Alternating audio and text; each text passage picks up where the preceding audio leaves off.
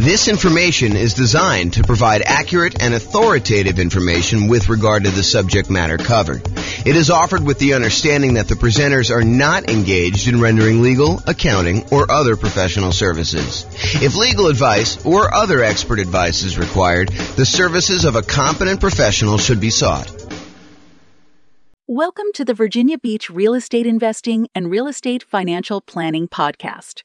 Learn all about investing in real estate in Virginia Beach, Virginia, with a combination of real estate financial planning and modeling with numbers specific to Virginia Beach, plus syndicated, more generalized recordings of live and pre-recorded real estate investing classes, not all of them specific to Virginia Beach.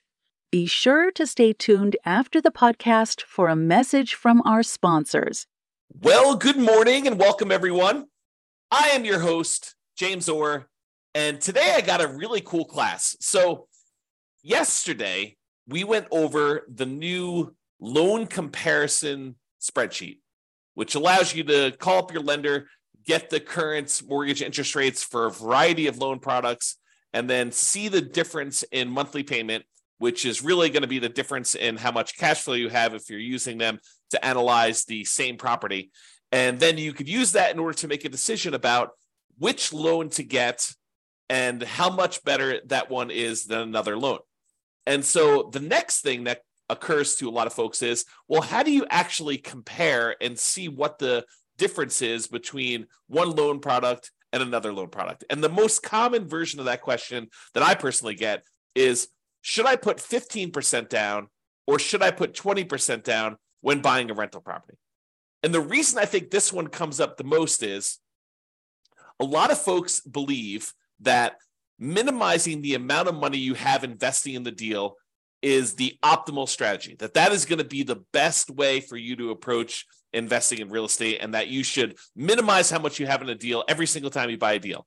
And I'm here to tell you that there may be times, there may be some situations where that is not the best thing for you to do.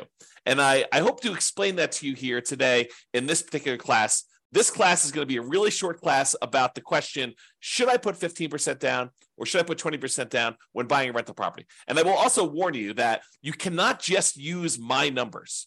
You need to call up your lender and get the exact mortgage interest rates for these different loan programs so that you can compare them side by side yourself with the actual numbers for that day, because they're going to vary. And sometimes it may not be this extreme. Sometimes it may be much more extreme than what I'm about to show you, but let's get started and look at this. So first thing is, call your lender, get the rates, fill in this form. It's a visual on the screen here of the form that I went over in detail yesterday. So go ahead and call your lender in order to get those.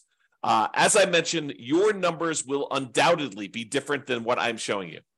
You cannot just assume that, oh, James did the math for me once, therefore that is the math all the time. You need to do your math. This number does change over time.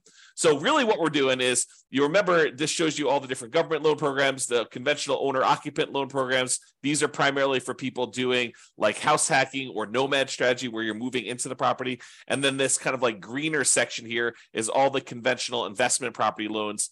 And we've got 15% down with PMI, and then 20%, 25%, 30%, and 40% to show you. Today, I'm going to be focused in on this 15% to 20% kind of section. So this shows you the kind of like difference in monthly payments for the various loan programs for the investor loans only. And so you can see that the investor loan where you put only 15% down is significantly higher than the next loan program, which is the 20% down. In fact, if you just look at the difference in size of the drop here, you can see that the difference in size of the drop between going from 15% to 25% is way larger than the drop from 20% to 25%. And you might be thinking to yourself, wow, that's a really significant difference between going from 15 to 20 and 20 to 25. And yes, that is pretty common, because part of the problem is that when you get a 15% down loan, you also have private mortgage insurance. Not only does the interest rate change, not only are you borrowing less, you're going from borrowing 85% to borrowing only 80%, but in addition to that, you have private mortgage insurance, which is insurance that you pay to the lender to protect them in case you default. The lender's basically saying this, look, I would really prefer if you put 20% down if you got a loan. And you're like, but I don't want to put 20% down. They're like, okay, I'll tell you what. I'm willing to work with you on this.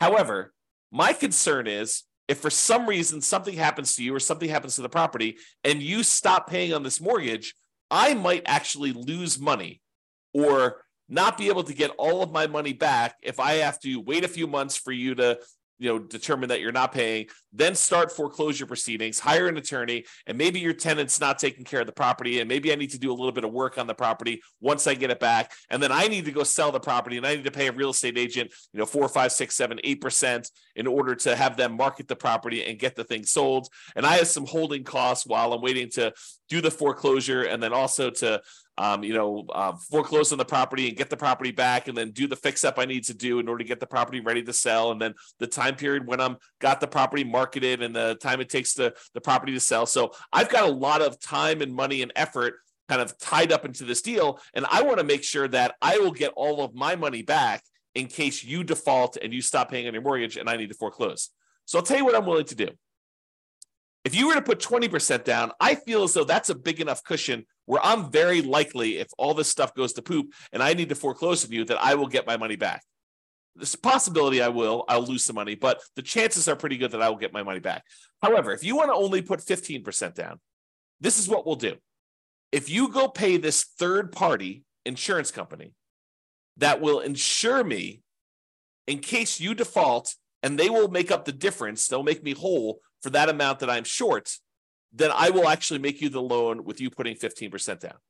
And so they say, you pay this third-party insurance company, you're paying them, you're going to pay them a fee to protect me. And that's what PMI is. If you put 20% down, you don't have private mortgage insurance, PMI. If you put less than 20% down, the lender's like, hey, look, I'm willing to make you this higher risk loan, but I want you to protect me in the process, okay? And so that's one of the things that's going on here. Let's look at the payment difference. I've just zoomed in on that loan comparison spreadsheet, and I'm just looking at the 15% down and the 20% column. It tells you the amount you put down, the amount of the loan that you're getting, the difference between those two. There's also a note in here about how many points there were. When I called up, there were actually points to get these rates. But here is the actual interest rate difference. So the interest rate difference between 15 and 20, the day that I called, which is not normal. I think that usually it's a little bit larger than this, but the day I called was only 1/8 of a point difference, which you may see it to be 1/8 of a point. You may see it to be the same. You may see it to be more than 1/8 of a point. In addition to that, there's also PMI on this 15% down loan, which is what we just talked about. So the overall effective interest rate difference is 7.22 versus 6.625. And again, when you call your lender, these will be different for you. You cannot use my numbers, all right? What that means, though, is when you borrow this amount, the two different amounts that they're borrowing, one has 15% down, one is 20% down, the difference in the monthly payment here is right here shown. So 2481, 2305. Basically, the difference here between those two shows you the number here. And so 50% down versus 20% down payment. The difference in cash flow between 15% down and 20% down is $326 a month. That's a big difference. It's a difference between that $3,062 and $2,736, $326 difference. So if you annualize that, multiply it by 12, you get $3,912 per year. So you'd get $3,912 more per year for putting 5% more of the purchase price down. Remember, it's not just that you're borrowing less, but it is that you're borrowing less. It's not just that, but it's also you have a lower interest rate and you no longer have PMI. So for the extra $22,500, which is 5% of the purchase price in this case, that you put down, you earn $3,912 per year more, which is a 17.39% return on the extra down payment. Now, technically, you'd save a little bit more on closing costs because your closing costs on a loan that's smaller is a little bit lower, but we're not taking that into account. It's relatively small. Also, because you put more down, your estimated return on investment from appreciation and debt pay down and your depreciation would be lower. You'd be less leveraged if you did this. So you got to take that into account too. But if you're really concerned about this cash flow number, realize that the return you're getting on that extra amount you put down, that $22,500 more, is about 17.39%. And that's like a cash on cash return on investment. That's the return you're getting in extra cash flow on that property. So are there a lot of other places where you could go where you could get an extra 17.39% cash flow return on your money? Yeah, sure. If you buy a rental property, typically it's more than 17%, but part of that is like deferred return. It's like your cash later return, your appreciation and your debt pay down return. This is really all about cash now. It's money in your hand from cash flow. So 17.39%. Not a lot of places that I know of where you can get that, especially on a lump sum of money of this size. So in conclusion, it's not just about borrowing less. Putting more down tends to also improve your interest rate and eliminates PMI. You can determine the difference in payments to estimate the difference in cash flow, since the income is going to be the same if you're analyzing the same property. Then you divide that difference in annual cash flow by any extra you had to put down to estimate the extra return in cash flow that you're earning on that extra down payment. And then you got to ask yourself, can I earn that return or better somewhere else with similar risk characteristics? Okay. So the idea is do this calculation yourself and decide whether it is worthwhile for you to put this extra money down. And yours may not be 7%, 17%. In fact, it's very likely to not be 17%. Yours may be more in the line of, if I get a 5% return or a 10% return. Some cases it might be a lot more, maybe 20% return. But you got to decide, hey, look, maybe I'm not willing to put this extra down in order to get just the 5% cash on cash return on that extra money. Maybe that's not worth it for you. Or maybe it is worth it for you. Or maybe 10% is worth it. So you got to decide where your cutoff is. And part of the decision, at least for me, would be what else could I do with this money to get that type of cash on cash return over that time period. Okay.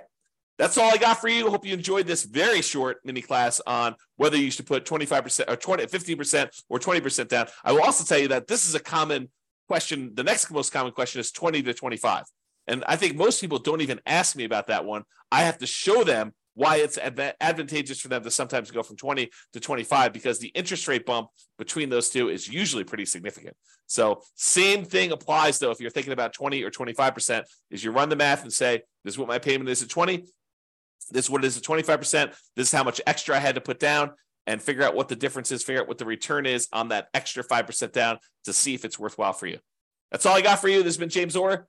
Have a great day. Bye-bye, everybody. With home prices up, mortgage interest rates up and rents up, but not quite enough to counteract the higher prices and interest rates. Cash flow on rental properties in Virginia Beach is harder than ever. Book a call with the Real Estate Financial Planner to apply our proprietary 88 strategies to improve cash flow on your rentals. See the show notes for a link to schedule your call and improve your cash flow today. If you're a real estate agent, lender, or professional in Virginia Beach that wants to help our real estate investor listeners, consider reaching out to learn about collaboration opportunities with this podcast. We'd love to add more value to our listeners by having you assist our investors buy, sell, and finance their real estate investments. See the show notes to schedule a call to discuss collaboration opportunities.